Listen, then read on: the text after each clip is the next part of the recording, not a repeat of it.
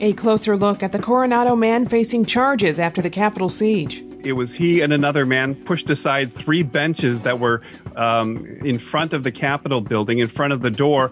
I'm Jade Hindman. This is KPBS Midday Edition.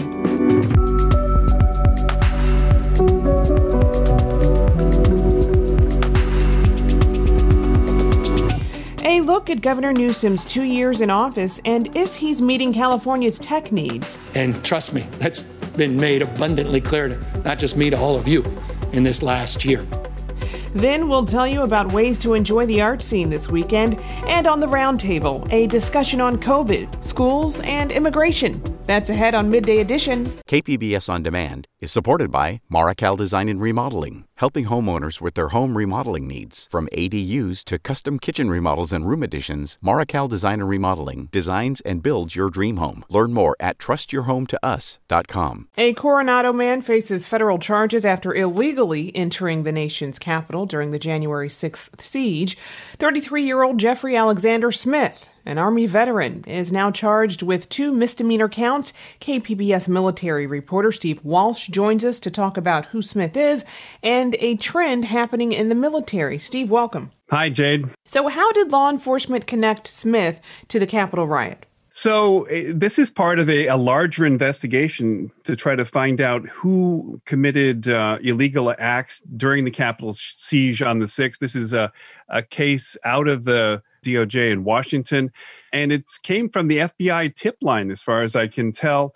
Somebody called in, said that they had seen Smith post on social media, on Instagram, in fact, that he had been at the Capitol and inside the Capitol. They eventually interviewed Smith, and he admitted that he, in fact, was there. At that point, he had already taken down that video on Instagram, but he admitted that he was there. So what exactly is Smith charged with? It's 2 misdemeanor counts. It's essentially entering illegally and also disorderly conduct.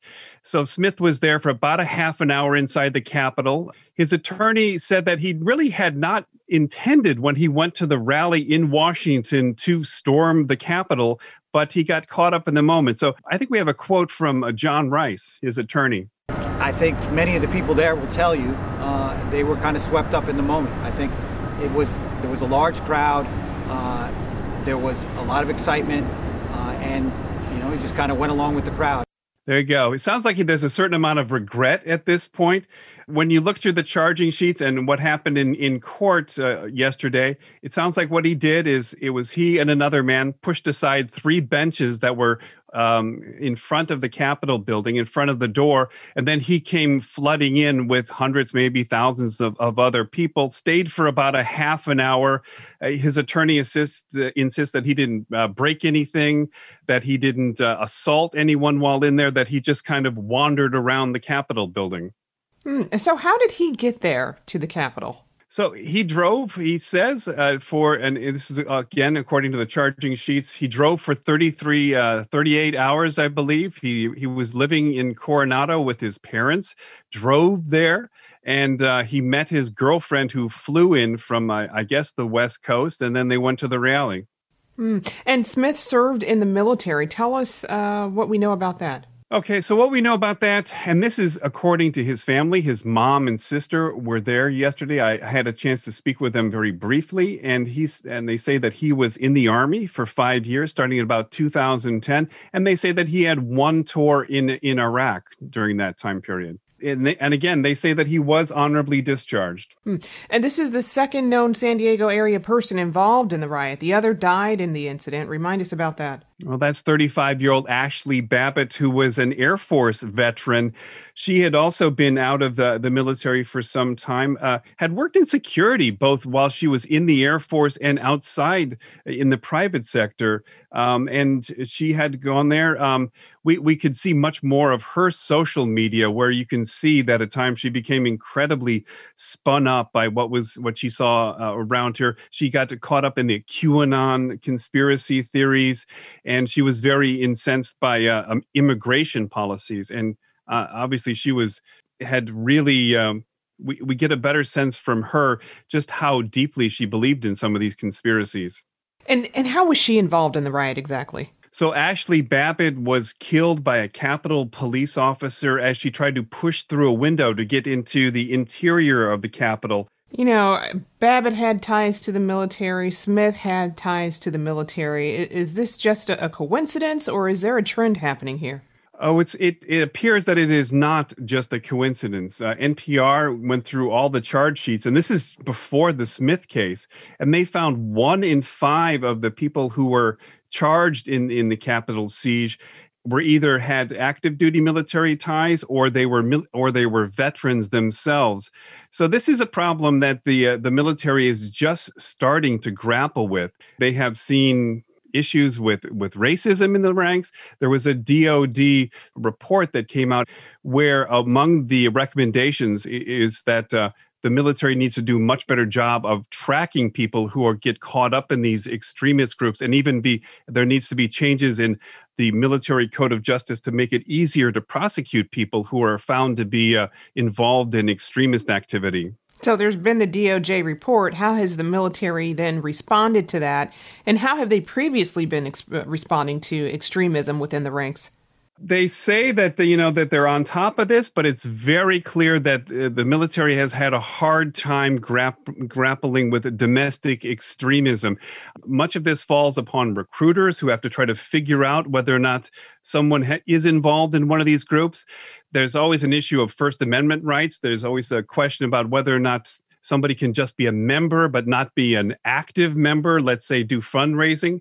But that's very difficult in this day and age when people are organizing completely online. Somebody like the Boogaloo Boys, those people may never meet one another in person. They may organize entirely online. They may only see each other through social media.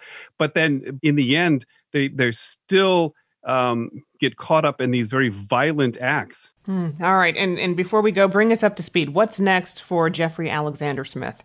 Well, right now he's facing up to 6 months in jail. He doesn't seem to be the biggest fish among the people that were pulled from the Capitol siege, though, the FBI is still going through all of the social media to find out who was doing what. If they find out he was actually involved in hurting somebody or taking something from the Capitol, he could face additional charges.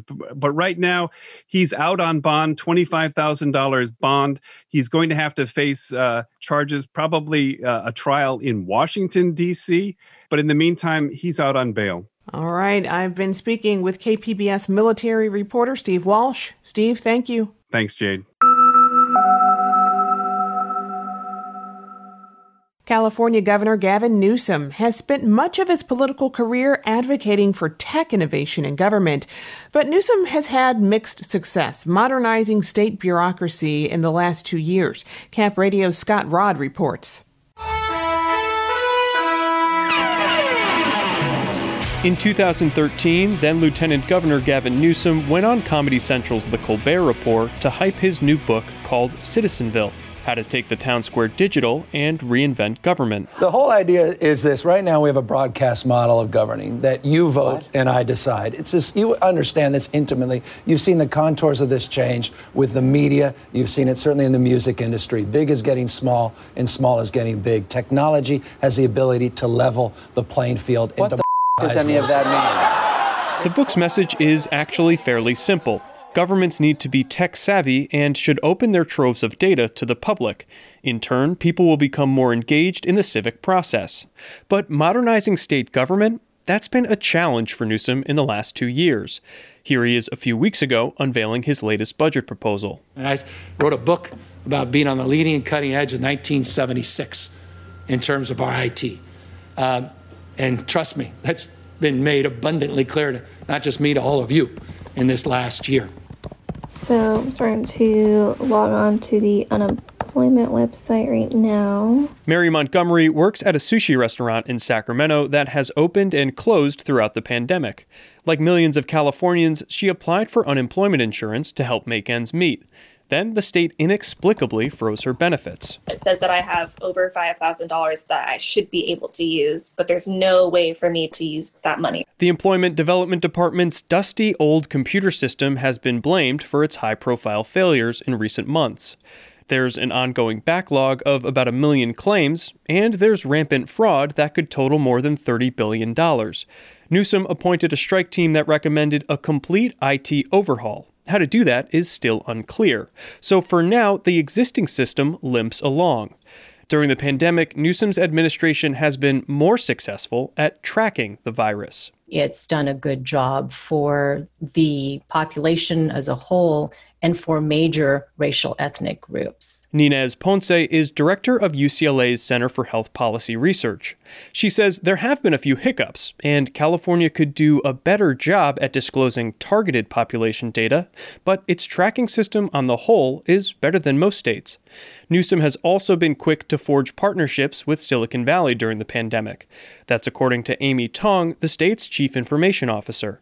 She points to California Notify, a contact tracing app for your phone that's garnered millions of users. That is a partnership with Google and Apple. It's an exposure notification, and we piloted it with all the UC campuses to begin with. But for every new dashboard or widget, a decades-old server is still waiting to be replaced.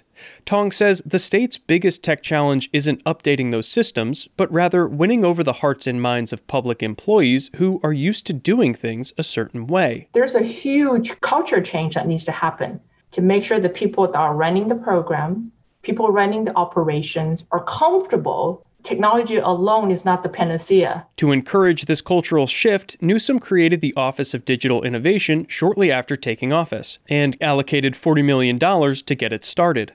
One of its first projects was prototyping a redesign of the state government's website. But the homepage warns the site is still a work in progress, and some of the information may be outdated.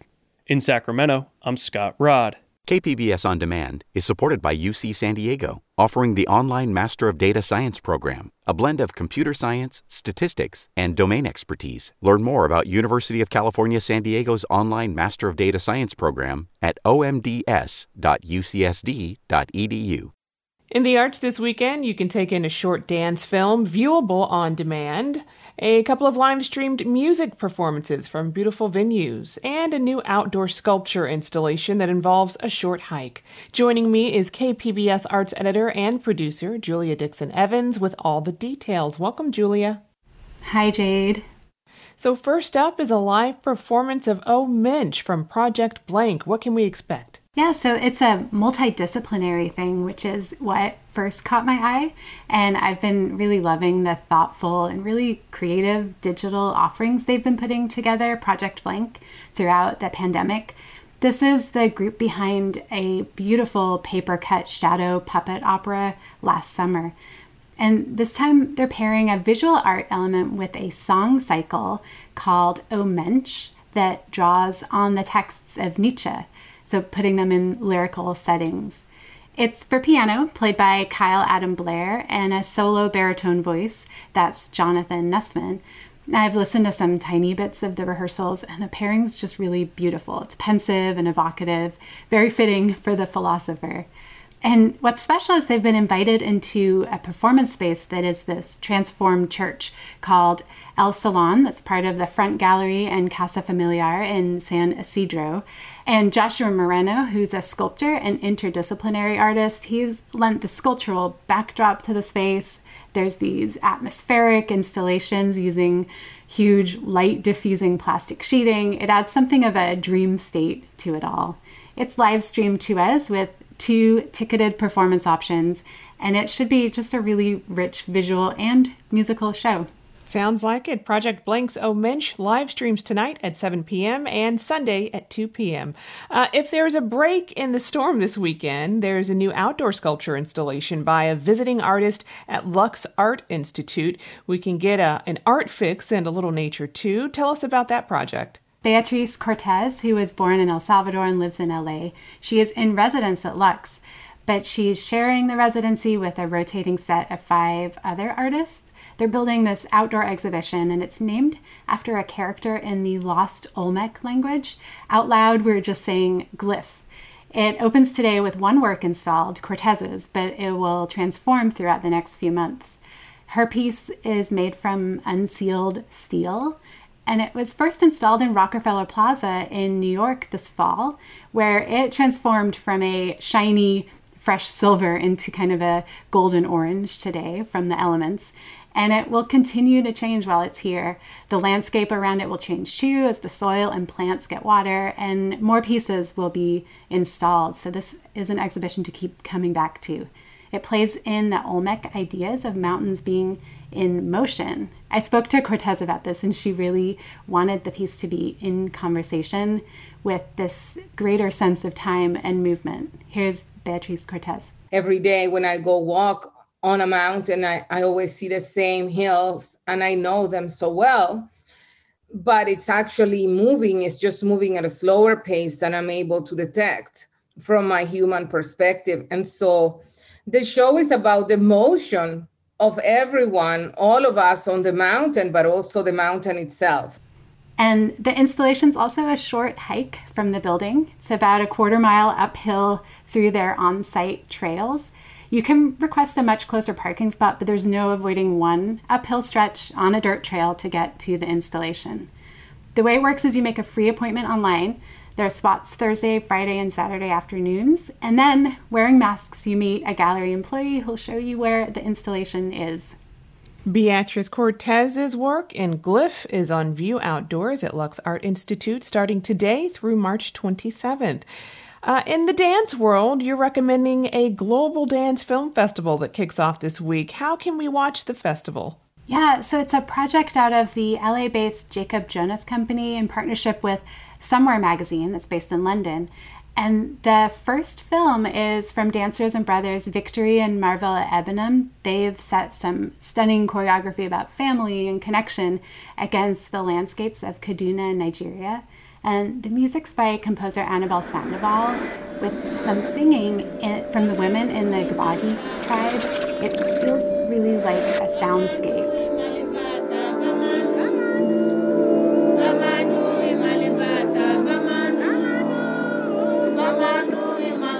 And that's a clip from Kaduna. It's the first in a series of short films in a spread out virtual dance film festival.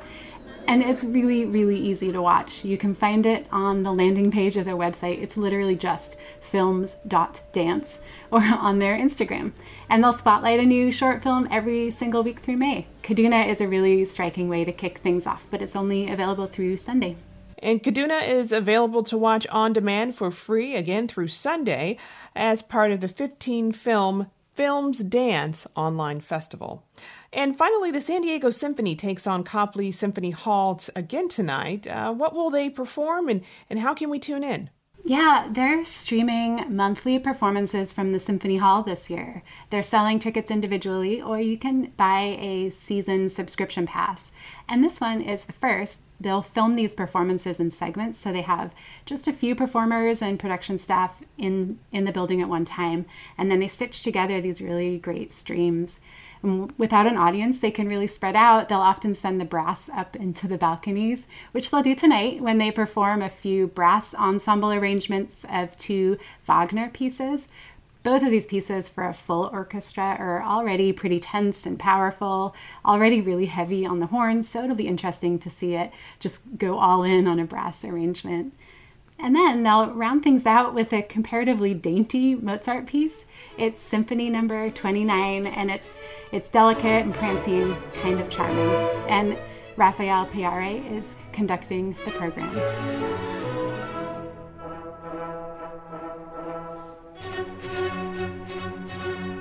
That's Mozart's Symphony Number 29, the San Diego Symphony's Wagner Meets Mozart, streams tonight at 7 p.m. For more arts events, visit the KPBS Arts calendar or sign up for the weekly KPBS Arts newsletter at kpbs.org/arts. I've been speaking with KPBS Arts editor Julia Dixon Evans. Julia, thank you. Thank you, Jade. Have a good weekend.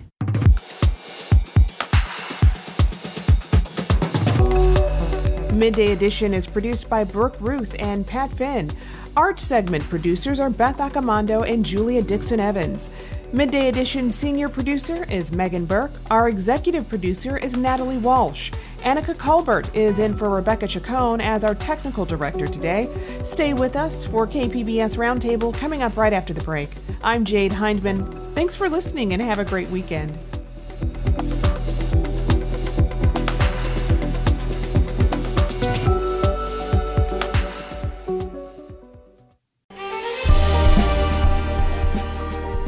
Hi, I'm Bill Hohen. And I'm Ted Hohen. Over the past 50 years, our family has brought many world-class dealerships to Carlsbad, including Mercedes-Benz, Porsche, Audi, Honda, Acura, Jaguar, and Land Rover. That's right. This year we're celebrating 50 years in Carlsbad. So on behalf of the entire Hohen family, we want to thank San Diego. Throughout the years, we've taken tremendous pride in meeting and even exceeding our customers' automotive needs. We value the relationships with our clients and look forward to serving you for years to come. We invite you to visit one of the Hohen Carlsbad dealerships or hohenmotors.com.